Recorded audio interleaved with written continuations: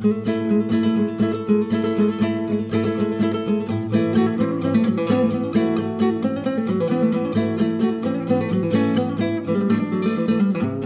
is Radio Sustain, a journal of fair trade, resilient rural communities, safe food, and a healthy environment. Brought to you by IATP, the Institute for Agriculture and Trade Policy. IATP is celebrating 25 years of working for fair and sustainable food, farm, and trade systems. This edition of Radio Sustain is for December 2011. I'm Andrew Rinaldo at IATP in Minneapolis. In today's Radio Sustain, we talk with IATP's Jim Harkness about the Occupy Wall Street movement and its broad intersection with the food system and all of IATP's work. Then, we connect with Karen Hansen-Kuhn, director of IATP's Trade and Global Governance program, and talk about the climate talks currently taking place in Durban, South Africa, what IATP staff are hoping to come home with, and the current state of play in the climate issue worldwide. But first, we sit down with Julia Olmstead and discuss what her new report says about increased U.S. exports and why, despite the tired soundbite, they fail to feed the world. So in your research for your new report, did you come across anything surprising? Yes. We were comparing data from the paper that came out in 1999 with current data. And so it was really about what are the big changes that have happened in the last 12 years. And I think the thing that was most striking was the changes in our exports of soybeans to China. So last year, we exported 484% more soybeans to China than we did in 1999 when the last paper came out. And that's a huge increase in exports. And so it really shows that there's been a big shift in the way that food is moving around the world and who's getting these exports. It creates, to be honest, a sort of a more complicated picture, I think, than we had in 1999 when it was really easy to say, okay, there are these OECD nations that are pretty easy to label as wealthy nations, and then there are these really undernourished countries, and it was really clear cut who was getting what. And I think China, it doesn't belong to either of those categories, and so it's a little bit harder to tease out and really think about the question of what does it mean to feed the world, and how are our exports most efficiently used, and is that a good place for them to go in terms of helping to contribute to alleviating world hunger? So for me, that was really interesting. And I think just generally, though, what's sort of surprising, and not that it should be, but is that this myth of feeding the world still persists. That even though it's really never been true, it still is so pervasive. What do you think makes it so persistent and pervasive in the United States in particular? Well, it's kind of a hard question. I mean, like I said, it's not true, and I don't think it ever has been, so it's not based on data. I think that it has provided a really good soundbite and selling point for agribusiness for a long time. It's really easy to sound noble, dutiful, and concerned, I think, if you're saying that, we have been charged with alleviating hunger, with feeding the world, and this is a noble calling, and we're doing everything we can to make that happen. And I think it makes some of the maybe more unsavory aspects of agribusiness that I think the public is often aware of, it makes them maybe a little bit more palatable when you are able to think, well, that's what we have to do. That's what it takes to really feed the world.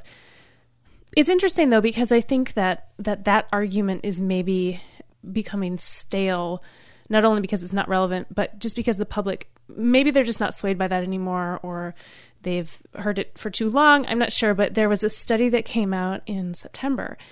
It was a poll by a group called the Center for Food Integrity, and they surveyed a large number of U.S. citizens and found that a great deal of them said that the U.S. does not have a responsibility to provide food for the rest of the world.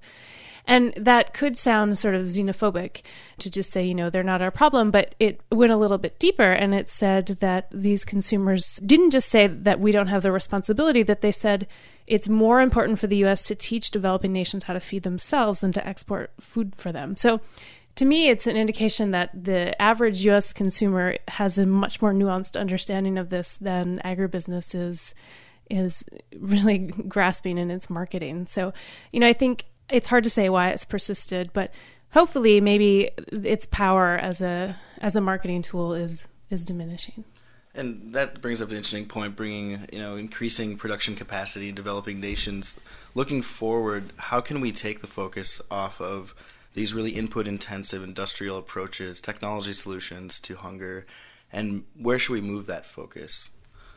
Well, we're always going to have trade, and we're always going to have exports and imports, and there are always going to be countries that need food that they can't produce. And there's nothing wrong with that. I would not argue that everybody needs to be entirely self-sufficient, but just thinking bigger about our goals, where we want to see agriculture end up in the next decade, 25 years, 100 years, and thinking if given that we have declining supplies of petroleum, given that industrial agriculture is entirely reliant on inputs that are made from petroleum, we're just not going to have the resources to keep farming in the way that we're farming. So we need to figure out other ways to do it. And fortunately, we know how to be productive and to be sustainable. And the keys to that, I think, are really putting a lot of resources in terms of federal funding from the U.S., in terms of academic research, into regionally appropriate, smaller scale agriculture. And there have been a lot of studies that have shown that those kinds of systems can be more than sufficient to feed growing populations and can have a lighter burden on our natural environment. So I think the keys are really shifting where we put our money. So less of a focus on propping up these kinds of industrial-based export systems and more of a focus on regionally appropriate smaller scale farms. Thank you very much. Thanks. Find Julia's new report and all of IATP's latest work at iatp.org.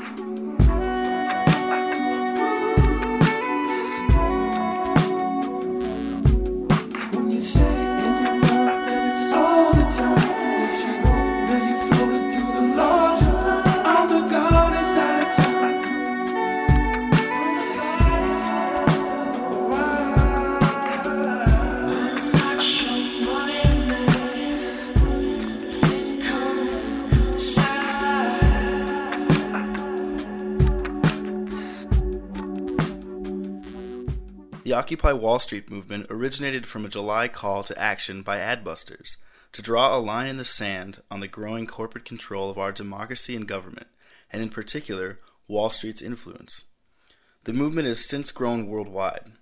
IATP's president Jim Harkness discusses the Occupy movement and its connection to IATP's work.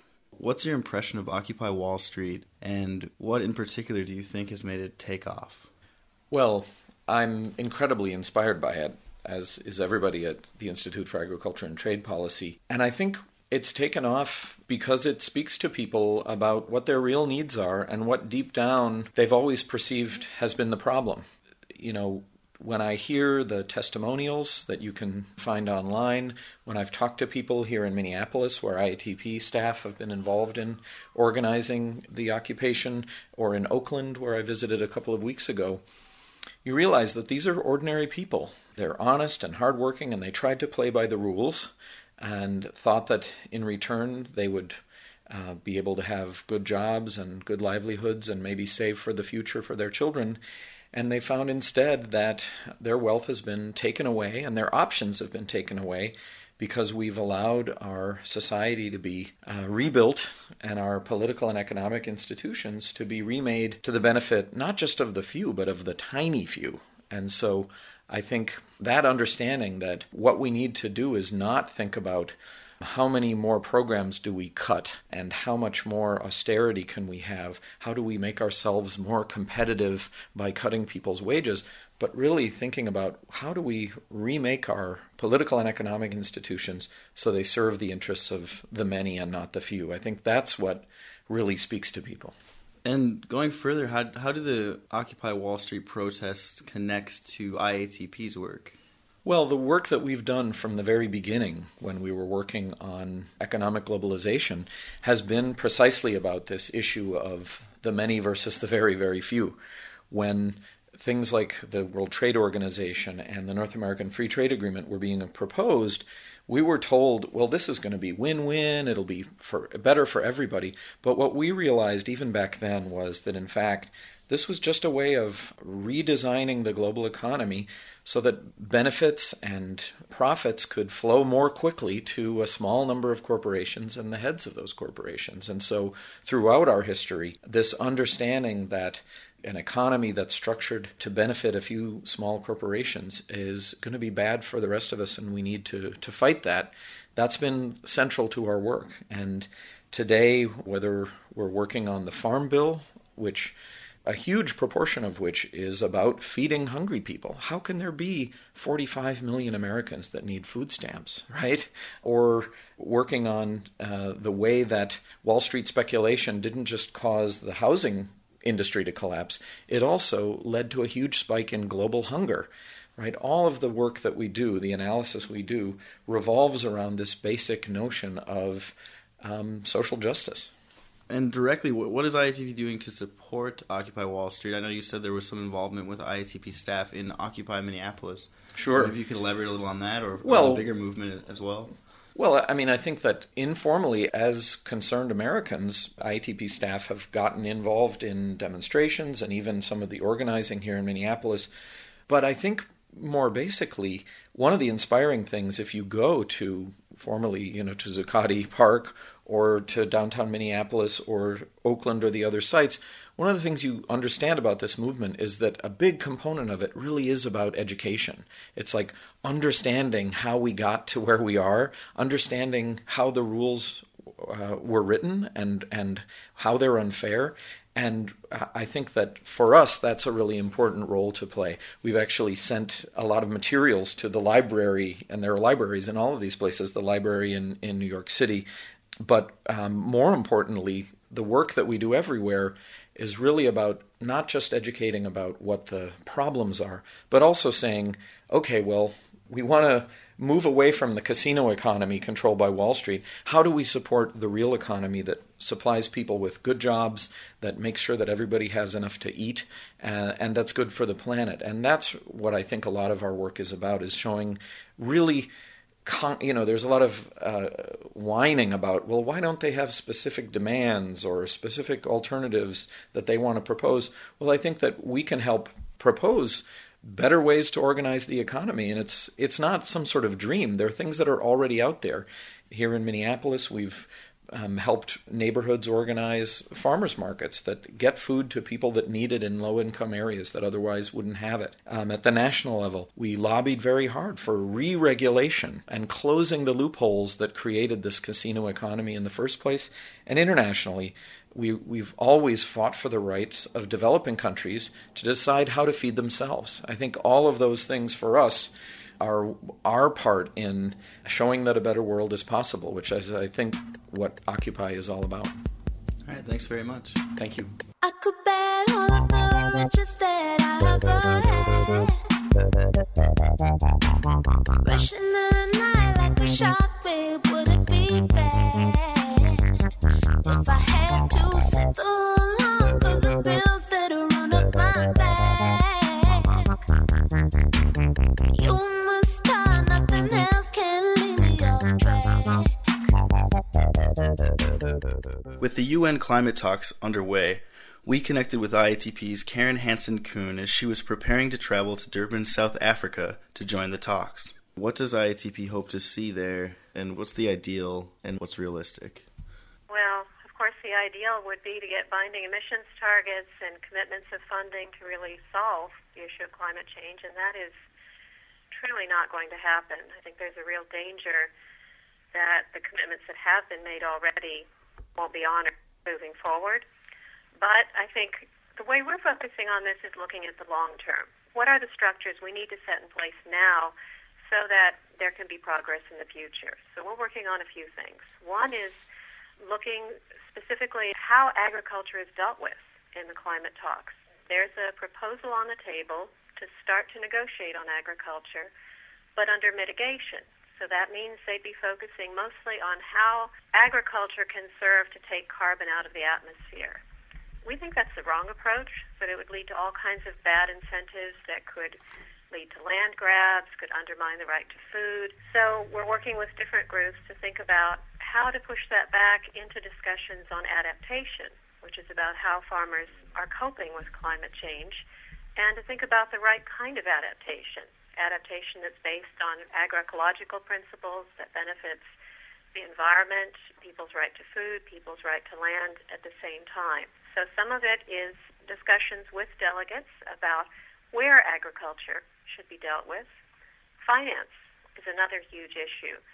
Steve Supan is focusing especially on the Green Climate Fund, which is being set up to channel monies that might be made available for mitigation or adaptation.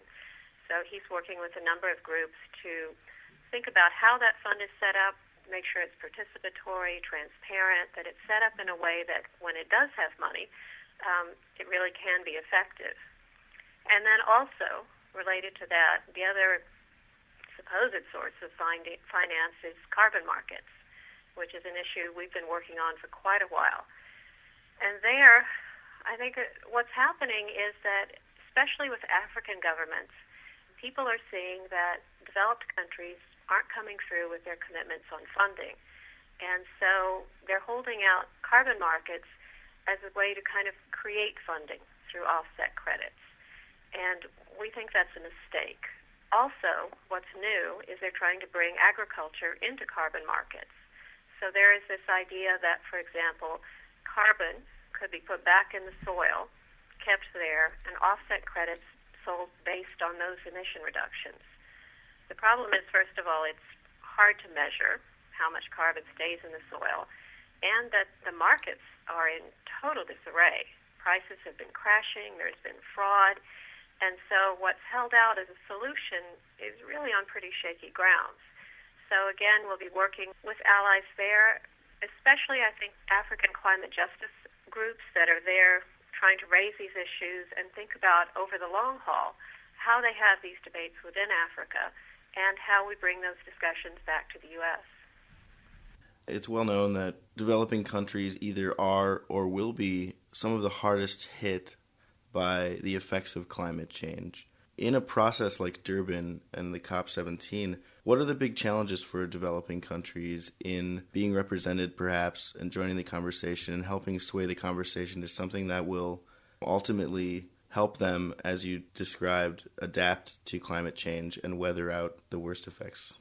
There are the challenges you might expect that smaller countries are dominated by the larger countries, but I think there's some real parallels and lessons from the WTO process. On the one hand, you have some of the developed countries leading small, what they call green room discussions, where they make deals on the side that aren't inclusive. So that's a big challenge.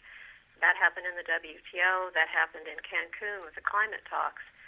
On the other hand, you have these really interesting coalitions of developing countries coming together. I saw a statement today that was signed by 5 Latin American countries and 30 African countries, pushing for a different approach, emphasizing adaptation over mitigation. So they are starting to form alliances to push the discussions in a different direction. That, in the WTO talks, I think it shifted what seemed to be a sort of moving train, a certain direction. And I think we're hopeful that in Durban and in the climate talks, they will continue to have influence. So working in Durban and these coalitions, you're hopeful that there is a space there that can bring about progress on the issue of climate change? Well, I hope so, but like I said, I think it's for the long term. I think, in terms of what we're hoping to accomplish there, one important issue will be working with African groups. We're developing a partnership with the African Biodiversity Network, for example, and meeting folks from the African Food Sovereignty Alliance. Those groups are bringing a caravan of climate justice activists from Africa, different countries in Africa, to the talks. So a lot of this will be sitting down with them, hearing their priorities, thinking through how we make this conversation continue, not just in the U.S., but in the different countries and how we can support those efforts. Great. Thank you very much, Karen. Sure. Watch IATP's blog, Think Forward, for news from Durban as the talks continue. Till you man, I got the right hands, and another round.